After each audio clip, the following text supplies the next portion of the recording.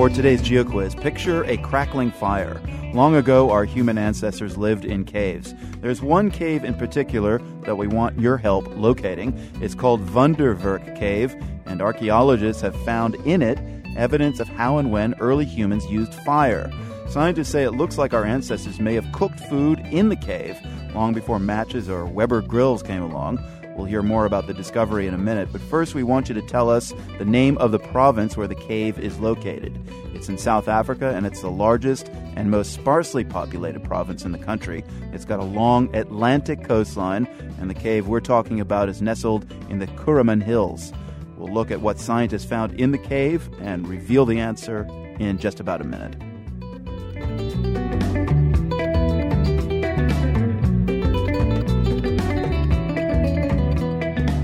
This is PRI.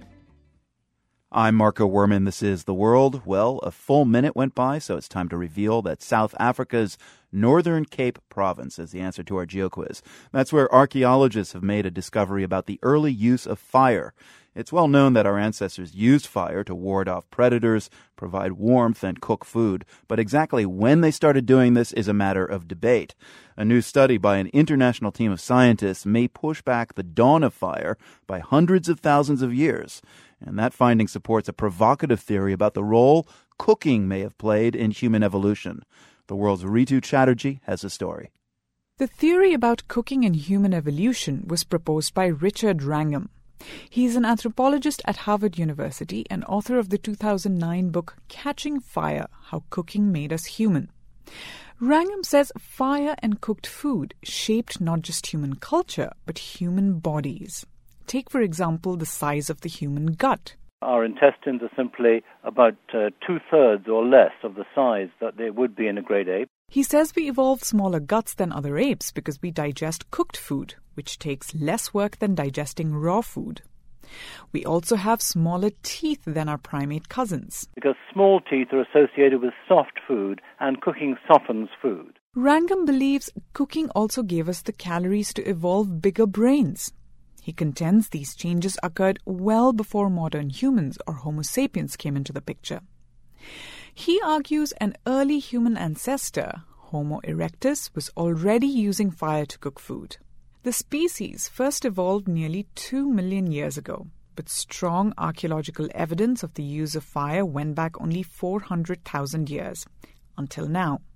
The new study published today in the Proceedings of the National Academy of Sciences suggests that fire may indeed have been used by our ancestor Homo erectus. The evidence comes from million-year-old remains in Wonderwerk Cave in South Africa. Study author Francesco Berna of Boston University holds up small plastic bags containing fragments of animal bones found in the cave. Here you have the bones, 1 million years old bones that are gray because of due to the heat. The heat of a fire, that is.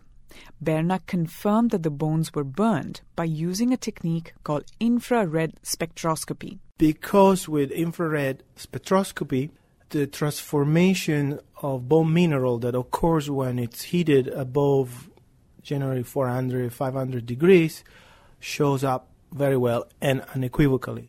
Berna also found evidence of heating in the sediments in that part of the cave. Berna's colleague Paul Goldberg, also at Boston University, further scrutinized the sediments in the cave using a special microscope.